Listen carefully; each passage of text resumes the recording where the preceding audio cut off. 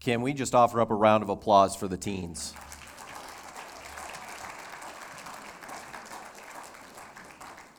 I know that some of them really probably were not looking forward to getting up here this morning, but you guys were a huge blessing, so thank you. I do have to say that I've worn this a couple times, and it's pretty intimidating when you're down there singing, because if a button got pushed, it would change the whole tempo of the worship service. And then I see Pastor Dan sitting back there in front of the control board. I'm like, this is a setup. I feel like it's a total setup. And he just walked. Yeah. If you would turn with me to our text this morning, Luke chapter 10. And we'll be in verses 21, and we'll be going through 24. Luke chapter 10, verse 21 through 24. In that same hour he rejoiced in the Holy Spirit and said, I thank you, Father, Lord of heaven and earth, that you have hidden these things from the wise and understanding, and have revealed them to little children. Yes, Father, for such was your gracious will. All things have been handed over to me by my Father, and no one knows who the Son is except the Father, or who the Father is except the Son, and anyone to whom the Son chooses to reveal him. Then turning to the disciples, he said privately, Blessed are the eyes that see what you see.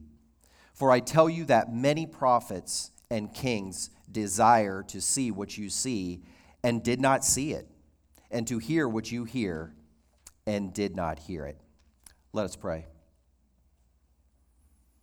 Heavenly Father, I thank you for this time that we have this morning to freely open up your word and to look at this, what I'm calling a worship service between the Father, Son, and the Holy Spirit. And Father, I want to lift up to you in prayer this morning our brothers and sisters in Canada that Pastor Andy just spoke of. To actually picture a fence, a secured fence with armed guard around a church. It's almost too much to try to comprehend. So we lift up our brothers and sisters there in Canada today. As Pastor Andy said, it's not a building, but from a fleshly, earthly perspective, that's hard. To really take into account what we were just able to do here and to offer up our voices in praise together in one room and streaming over the internet and our brothers and sisters in the live stream area here in this building. It's such a privilege that you give us to gather together.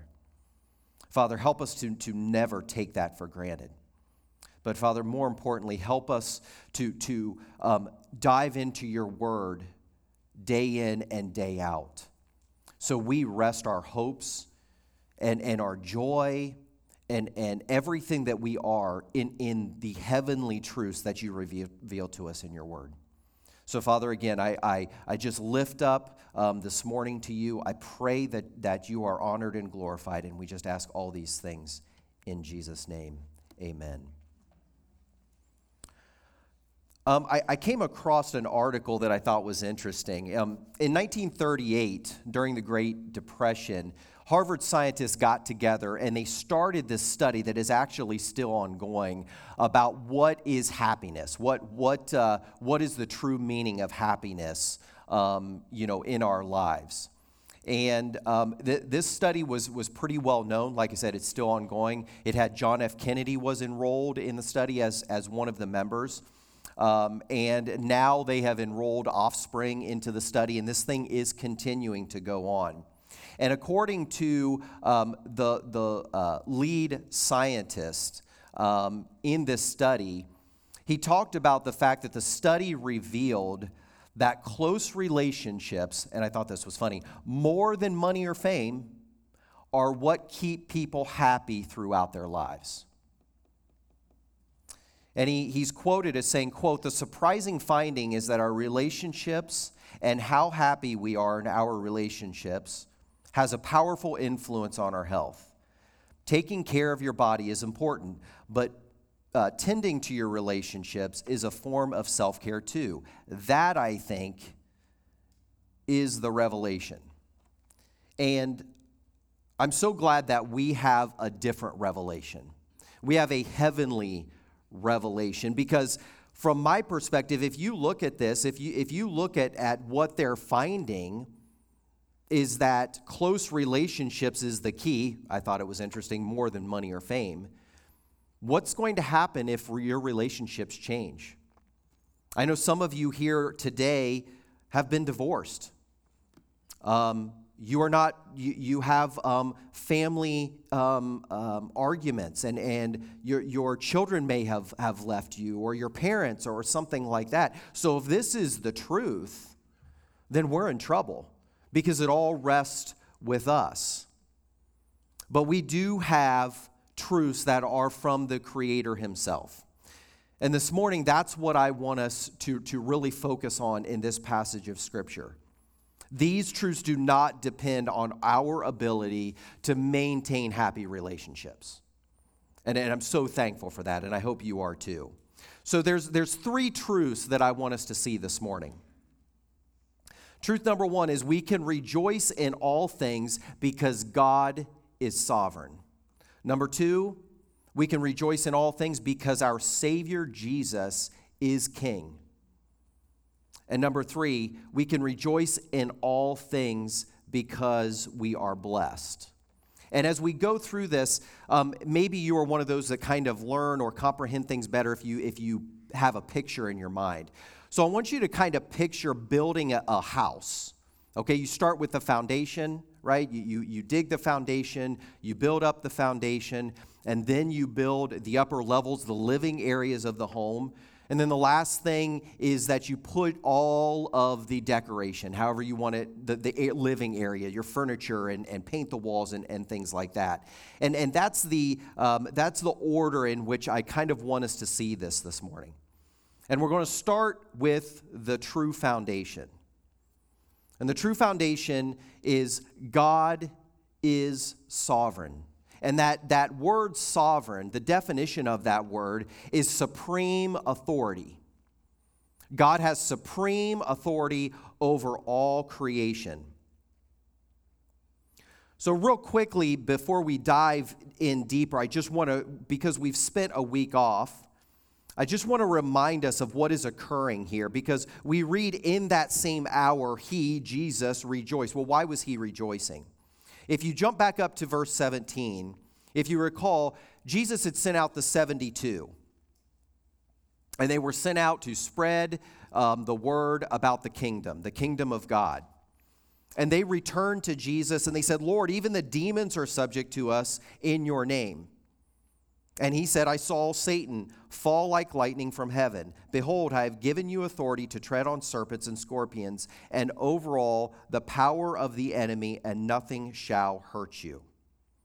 But then he says, nevertheless, do not rejoice in this, but the spirits are subject to you, but rejoice that your names are written in heaven. And so we see in verse 21, the verse starts out, in that same hour. Now, depending on your translation, it may actually also say, or it may say, at that time.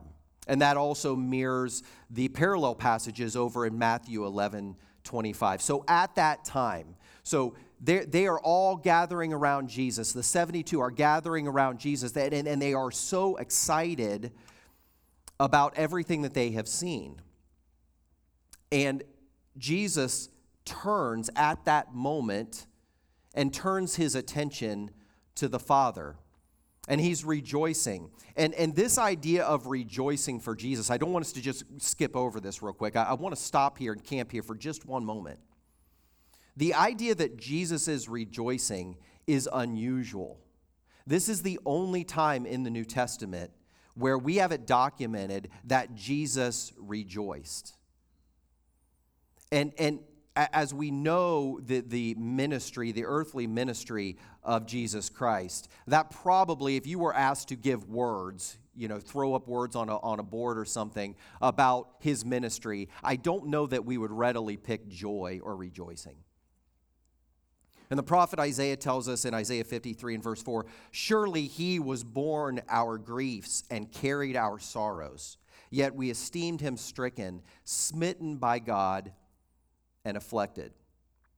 So we have Jesus at this time being full of joy. And in the original language, this rejoicing, it can be translated exult or be full of joy, to be content.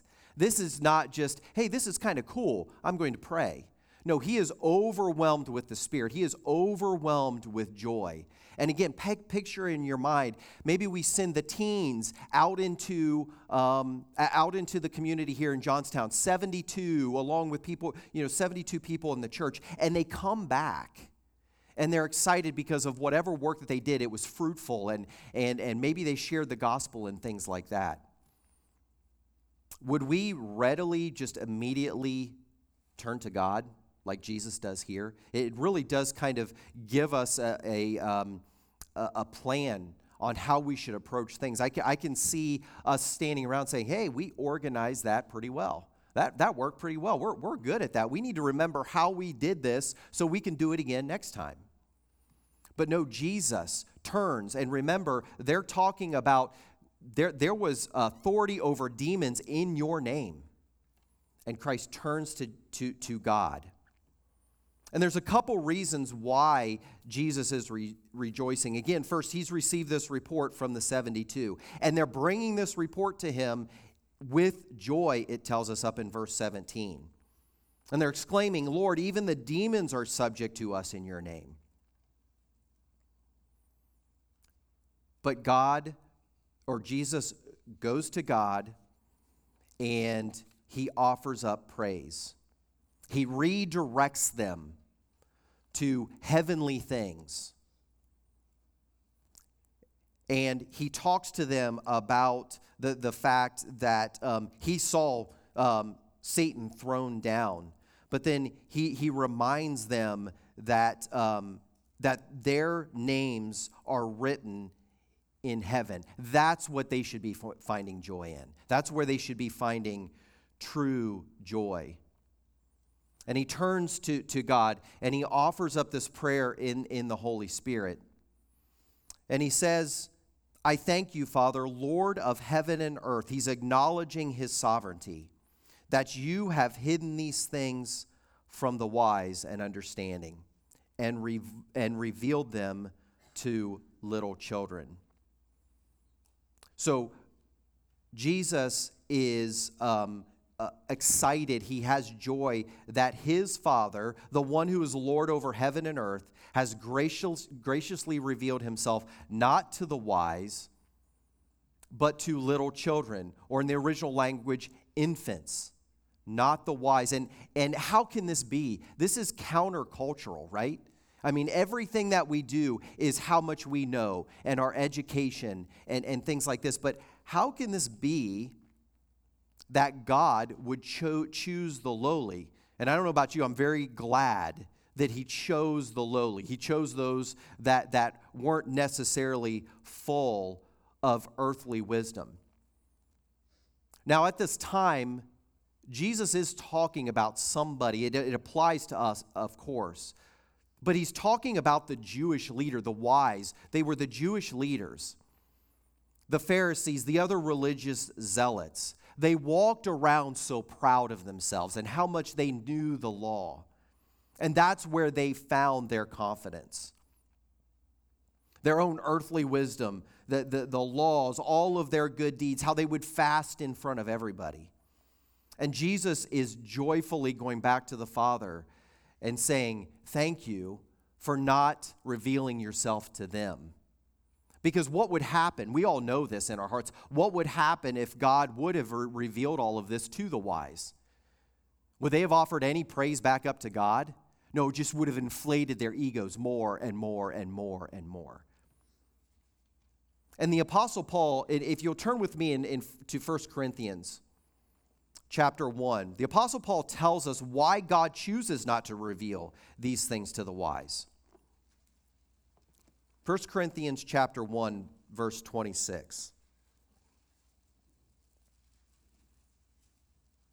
Paul says to the Corinthians, "For consider your calling, brothers. Not many of you were wise according to worldly standards.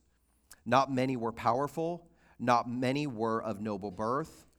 But God chose what is foolish in the world to shame the wise. God chose what is weak in the world to shame the strong. God chose what is low and despised in the world, even things that are not, to bring to nothing things that are, so that no human being might boast in the presence of God. And because of him, you are in Christ Jesus, who became to us wisdom from God, righteousness and sanctification and redemption, so that as it is written, let the one who boasts boast in the Lord." This wisdom that we should be seeking is not an earthly wisdom. We're told right here, Jesus Christ became wisdom for us. Our degrees are not what we should be relying on. Our jobs are not what we should be relying on. Everything should point back to Christ. And we even see a little bit further on forward in 1 Corinthians in chapter 3, verse 18 through 23. Paul continues, "Let no one deceive himself. If anyone among you thinks that he is wise in this age, let him become a fool, that he may become wise. For the wisdom of this world is folly with God. For it is written, he catches the wise in their craftiness, and again, the Lord knows the thoughts of the wise, and they are futile." And the same biblical truth applies today. It's impossible. It is absolutely impossible to know God using our earthly wisdom. And I think this makes sense to us if we just look at it from a practical standpoint of knowing somebody. And I heard this great analogy about somebody scores a 36 on an ACT. Does that help them know any certain person anymore? Somebody walks in here today and scores a 36 on the ACT. If you don't know, that's the highest score. I read that. That's not my score. I read it in a book. But can you look at somebody from a distance? Can somebody just walk in here and see somebody and know them? How do you truly know somebody? It has to be revealed to them. For someone to know you, you have to reveal yourself to them. You have to spend time with them. They need to tell you what they like and dislike. Why do they do the things that they do? So when you look at it from just an earthly perspective, it makes sense. We can see why God, the awesome God, the creator God, must reveal or unveil himself to us. He must take off that veil that shrouds our hearts and that shrouds him so that we can begin to know him. It's his doing, not ours. That's one of the big takeaways here. It's his doing. We don't do it. We don't come to him through memorization of Scripture or coming to church every Sunday. We don't do it. God does it. God is sovereign, and God reveals himself to us. But also there's a biblical reason that we cannot reach God through our flesh, through anything on this earth. And that's because earthly wisdom can't deal with sin. Our sin separates us from our Creator. From Genesis, when Adam and Eve sinned, and that was passed down through generations, we were separated, and we can't find him. Now, you can know something of him. You can read the Bible. You can come and hear Pastor Dan preach, Pastor Andy preach. You can know about him.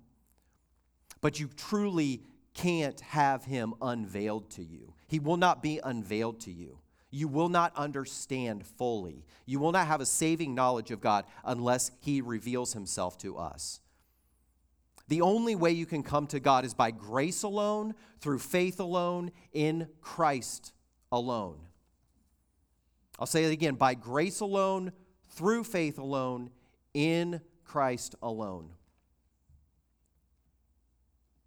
Many of you may be burdened about your wisdom. My brothers and sisters over here, they're approaching college, wanting to go to the best college. What are they going to major in? What is going to be their career? And not that any of that is bad. But before they go there, before we go there, we have to understand this truth. Our earthly wisdom will do absolutely nothing for us. And then we go on to see this truth about, but he does reveal himself to helpless babies, to infants, to small children. And some of you maybe even may bristle at that a little bit. What's this all about? I'm smarter than a baby. Well, as we just saw, that's futile. That's folly. It's those who have the heavenly wisdom of little children or infants. They've not been defiled by temporal wisdom, by the wisdom of this earth. Because I don't know if you've noticed the past year or so, I'm not sure that wisdom has accounted for a lot. Because all you need to do is just wait from week to week to week, and the really smart people that know everything change on a dime. So that earthly wisdom, I don't know. I don't know about you. I'm not very confident in it. And if we think about babies, those especially of you who have little babies right now, think about how babies or little toddlers, little kids, do they come to you when they're hungry and want to discuss with you the budget, your food budget? Like, boy, I really want to talk about, are we going to be able to afford food? Or are they even concerned that they come and their clothes are too small? You're lucky that they're clothed. How do they come to you? They come to you helpless. Especially, again, those who have been blessed with little babies. They lay in your arms and they are totally dependent on you. They're dependent on you for food. They're dependent on you for safety, for clothing, everything. There's nothing that they can do for themselves. And that's the picture that we have here. That God reveals himself to those who come to him empty. They come to him without anything, helpless. They realize that they are totally helpless to do anything for themselves when it comes to the things of heaven and the things of God. So I'd love to spend some more time here, but we need to move on. So we have the foundation. God is sovereign over all things. He has all authority over all things. He has chosen who to reveal himself to and who not to reveal himself to. And he's lovingly done so. Let's work on the rest of the living structure. We have the foundation. The second truth that because our Savior Jesus is King, we can rejoice in all things. Our Savior Jesus Christ is King. And if we look back to verse 22, that verse starts out, all things have been handed over to me by my Father. Now let's stop here. All things. Some of you may be wondering, well, what does that really mean? It means all things. God, who is sovereign, has given the Son all things. There's nothing that is not included. Absolutely nothing. He's been given authority over heaven. He's been given authority over hell, Satan, the universe, all creation. He commands my life. Hopefully, he commands your life, your health, your occupation, who your spouse will be, where you will go to college, our children, our death, and most importantly, our salvation. Scripture said that Jesus has the authority to lay his life down and then to pick it back up again. There's nothing outside his complete control. Nothing. Romans 11:36 says, from him and through him and to him are all things. There is nothing that doesn't come through the hands of God, the hands of Christ. There's nothing that happens to you that has not gone through the throne room of heaven, that has not gone through Christ before it reached you. And do you see the majesty, the perfection, the wonder of the gospel? This is the gospel. God, the sovereign creator, creates the world. He carefully knits each one of us together in our mother's womb. He then reveals himself through his word, through the Holy Spirit, and because the first humans messed it up, they were given everything, just don't eat of this tree. And what did they do? Their earthly wisdom, right? Satan says, did he actually say you will die? You won't die. He just doesn't want you to have the same wisdom that he does. And because they sinned against God's command. Have you ever thought about that? I mean, that's a pretty simple command, right? You've got all of this stuff. Just don't eat of that tree. Whatever you do, you can have anything you want. Just don't eat from that tree. And as typical humans, they ate of the tree. That's where they went, to that tree. So because it was messed up, Christ dies in our place. His blood washes away our sin. He ascends to sit at the right hand of God. And where is he now? He's at the right hand of God. He's reigning over all things, and he is continually interceding for you. So God is sovereign. He has authority over all things. He goes to his Son. He gives him authority. He gives him the authority over all things. And so his Son, the one that came and died for you and me, is now sitting at the right hand of God, interceding for you nonstop. If you are a child of God, he is interceding for you. He's reminding God, do you remember? I paid the price for Aaron Jennings' sin. There's nothing that I do that he is not interceding. And we could probably stop right there. But we go on in this verse, in verse 22, and Jesus says, and no one knows who the Son is except the Father, or who the Father is except the Son, and anyone to whom the Son chooses to reveal him. The Father and the Son are in perfect harmony. They know each other. There's this web that can't be broken. And it's like it just keeps adding. This assurance just keeps adding. It's beautiful that all of this just keeps adding up. It's an unbreakable bond between our Savior and his Father, God, the creator of the universe. And this amplifies, to me at least, amplifies the cross. They are in such perfect harmony that out of their love, Jesus comes, is born in a trough, in a barn, looking up at the world to save us from ourselves.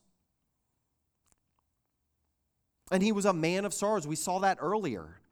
This is not, he doesn't come into grand entry in and all of this praise. I mean, even when he entered Jerusalem, we heard last week, how did he enter? On a donkey. Because it's not about him. He is doing the work of his Father, and he's dying on the cross. How in the world can we not have joy in all things when we look at it this way? When we look at the truth in Scripture. That's why it's so important. And I'm right there with you. Life gets in the way, and it's so easy to say, you know what? I'll read my Bible tonight. You know what? I missed it. I'll do it tomorrow. Or even, I think sometimes worse, we're screaming through the Bible plans. So that way we get the little checks. You guys have the little checks in your app, and you feel good about yourself after you have like your whole day complete. But this is the stuff that we have to stay focused on because we lose track. I lose track. The things of this world continue to just wash over us. And we need to be bathed in the Word. And this brings us to our third truth. So we have the foundation. We have the structure. And again, we could spend so much more time. This passage here has been said that it could launch 1,000 sermons because there's so much deep truth here. So we move on to the third truth. We have the foundation, we have the living structure, the rooms are all built, everything's drywalled, everything's ready to go. Now it's time to come in and make it ready for us to live in. And what is that truth? It's that we can rejoice in all things because we are blessed. In verse 23, we read that after this praise, and I see this as it's a praise and worship time for the triune God. The Father, the Son, and the Holy Spirit are worshiping one another. Jesus and the Holy Spirit is going to God, and they're worshiping. And Jesus then turns and speaks privately. Don't miss that. He speaks privately to those that are there. We're assuming it's the disciples and the 72. And why is it privately? Because this blessing only applies to genuine followers. Only those that have come to God as an infant with nothing and accepted this truth. And Jesus turns to them privately and says, "Blessed are the eyes that see what you see."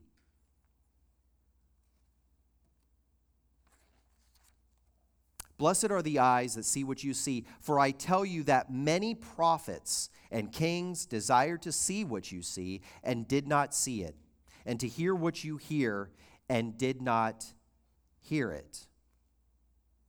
Jesus was finding joy. He was rejoicing in their joy. He offers up thanks to the Father, and then he comes back, and he is rejoicing in their joy. Remember, they come back to him in joy, and they have seen amazing things. They have gone out in the name of Christ, and they have commanded demons to come out of people in Christ's name.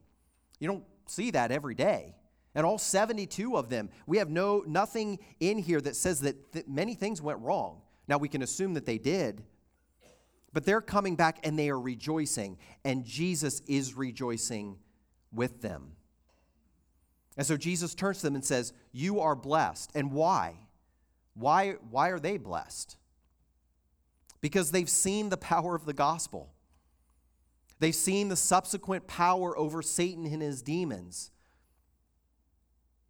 But more importantly, all of this points to the revealing of the Messiah that has come. Jesus Christ is the Messiah that they've heard about in the Old Testament. Remember, at this time, they don't have the New Testament. They have the Old Testament. God's salvation has been revealed. The kingdom of God that had been promised since Genesis has been offered. All the ancient Old Testament prophecies are fulfilled in the one that was standing in front of them. Standing right in front of them was the fulfillment of all of these things. Satan had met his conqueror. The death and burial and resurrection would defeat Satan. Eternal life would be granted to all that simply believe. So do you see that these blessings that Jesus is talking about? I want us to see that this didn't only apply to them. It applies to you and me this morning. These blessings, if you have accepted the Savior Jesus Christ and what he did for you, it applies to you. And how do I know that? Because he didn't say here, it's not recorded here that he said, "Blessed are your eyes." Right? Because if we were talking, if you think about it, if we were talking, we would acknowledge the people that are in front of us. But no, Jesus says, "Blessed are the eyes." It points to future sinners who see these blessings, who see all of this revealed and hear the truth of God and the truth of what Jesus did for us. In the parallel passage over in Matthew chapter 11, verse 28, and we are all very, very familiar with this, but it's all at the same time. Jesus says, "Come to me, all who are weary and heavy laden, and I will give you rest." Take my yoke upon you and learn from me, for I am gentle and lowly in heart, and you find rest in your souls. For my yoke is easy, and my burden is light. So I ask, are you weary and heavy laden this morning? Do you need rest in your soul? Are you struggling with the things of this world? Are you struggling with wisdom? Maybe you feel inadequate. That's okay because you're blessed.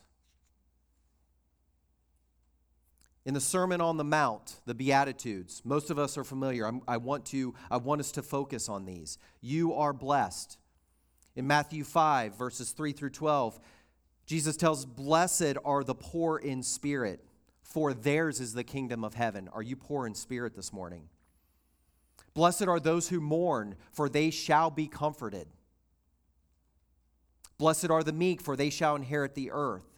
Blessed are those who hunger and thirst for righteousness, for they shall be satisfied. Blessed are the merciful, for they shall receive mercy. Blessed are the pure in heart, for they shall see God. Blessed are the peacemakers, for they shall be called sons of God. Blessed are those who are persecuted for righteousness' sake, for theirs is the kingdom of heaven. Blessed are you when others revile you and persecute you and utter all kinds of evil against you falsely on my account. Rejoice and be glad, for your reward is great in heaven. For so they persecuted the prophets who were before you." So if you're a follower of Christ this morning, these blessings that Jesus talked about, these blessings that we just read about the Sermon on the Mount, they're the interior decorations of your house, of the structure that you live in every day. These are what we should be focusing on. These are the things that will bring us joy.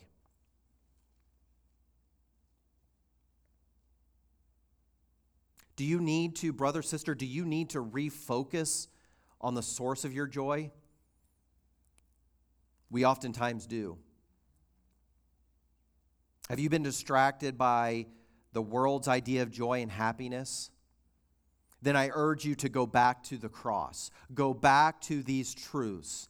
Empty your hands. The old hymn, Rock of Ages,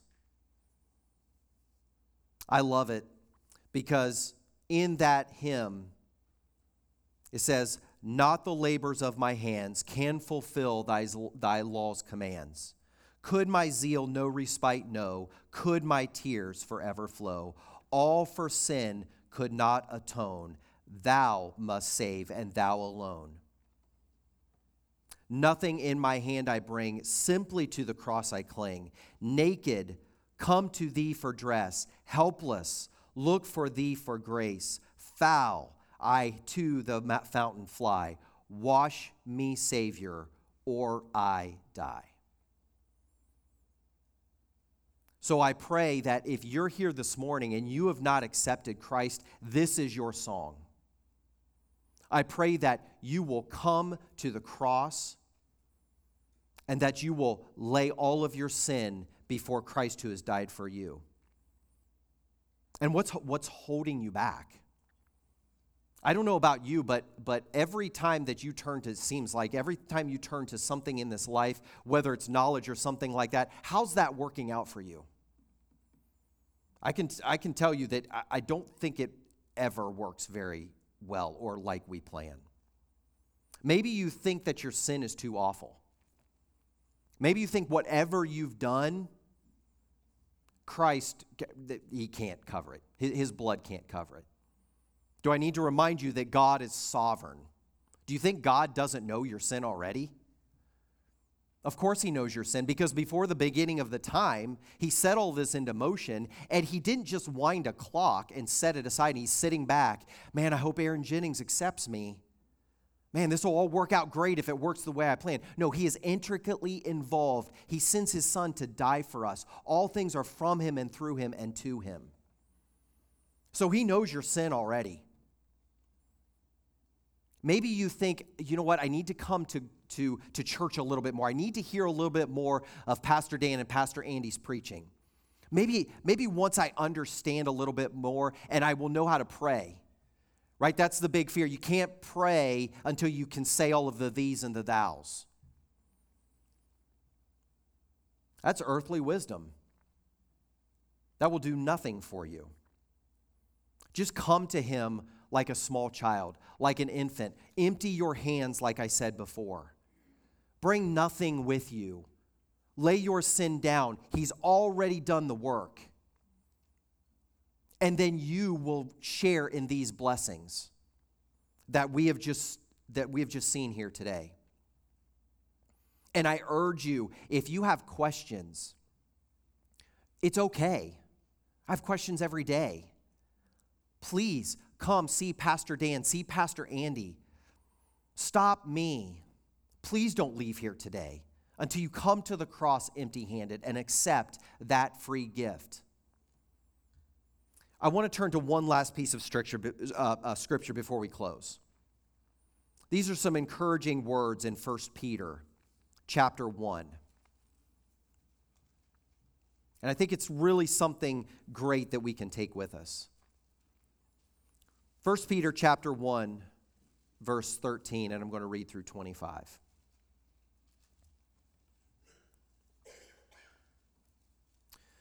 Therefore, preparing your minds for action and being sober-minded, set your hope fully on the grace that will be brought to you at the revelation of Jesus Christ. As obedient children, do not be conformed to the passions of your former ignorance, but as he who called you is holy, you also be holy in all your conduct.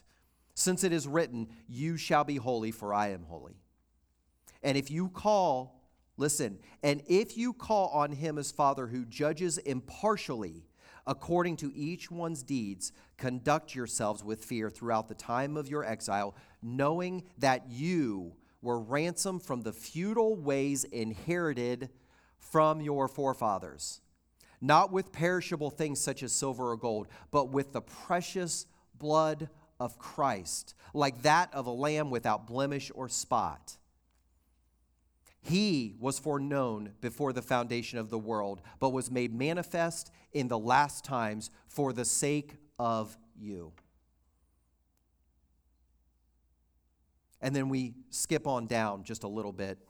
Having purified your souls by your obedience to the truth for a sincere brotherly love, love one another earnestly from a pure heart. Since you have been born again, not of perishable seed, but of imperishable, through the living and abiding word of God. For all flesh is like grass, and all its glory like the flower of grass. The grass withers and the flower falls, but the word of the Lord remains forever. And this word is the good news that was preached to you. Join me in prayer. Heavenly Father, as we consider these truths that we've seen this morning, they're so contrary. There's such a dichotomy between those truths and the fleshly world that we live in, this temporal world. Seems like everything is about the wise, and everybody's striving to be smarter than everybody else and more gifted than everybody else. But as we just read here, that will pass away. The flesh will pass away, and we will still be dealing with eternity. Help us to store our treasures in heaven. Help us to come to you and be washed by the cleansing blood of our Savior, Jesus Christ. And if we've already been beneath that flood, I pray that we will not forget it, that we will always come back to Calvary, that we will always come back to your word, to these truths, to the sovereignty of God, knowing that he has figured it all out. He is ruling and reigning today. There's nothing that we do, there's nothing that we say, there's nothing that we feel that you don't already know. And so, Father, we thank you so much that we can rest in this and that we can find our true joy in this. No matter what happens today, tomorrow, a year from now, no matter if there's another pandemic, no matter who holds public office, no matter if we lose our job, you are sovereign over all things. And Christ now is interceding for us, and he is preparing a place for us. Because when we face eternity, you tell us in your word that this life will be but a twinkling of an eye. So, Father, we thank you for your word. We thank you that you lay out these truths for us. And again, I just want to lift up to you our brothers and sisters in Canada and other parts of the world that are currently being persecuted, to gather together, to have a Bible, to spread the gospel. Please empower them, strengthen them. And we pray that your word is spread throughout all the world. Thank you, Father, for this morning. We thank you for everything that you've done for us. And we ask all this, and we thank you for all this in the name of the Lord Jesus Christ. Amen.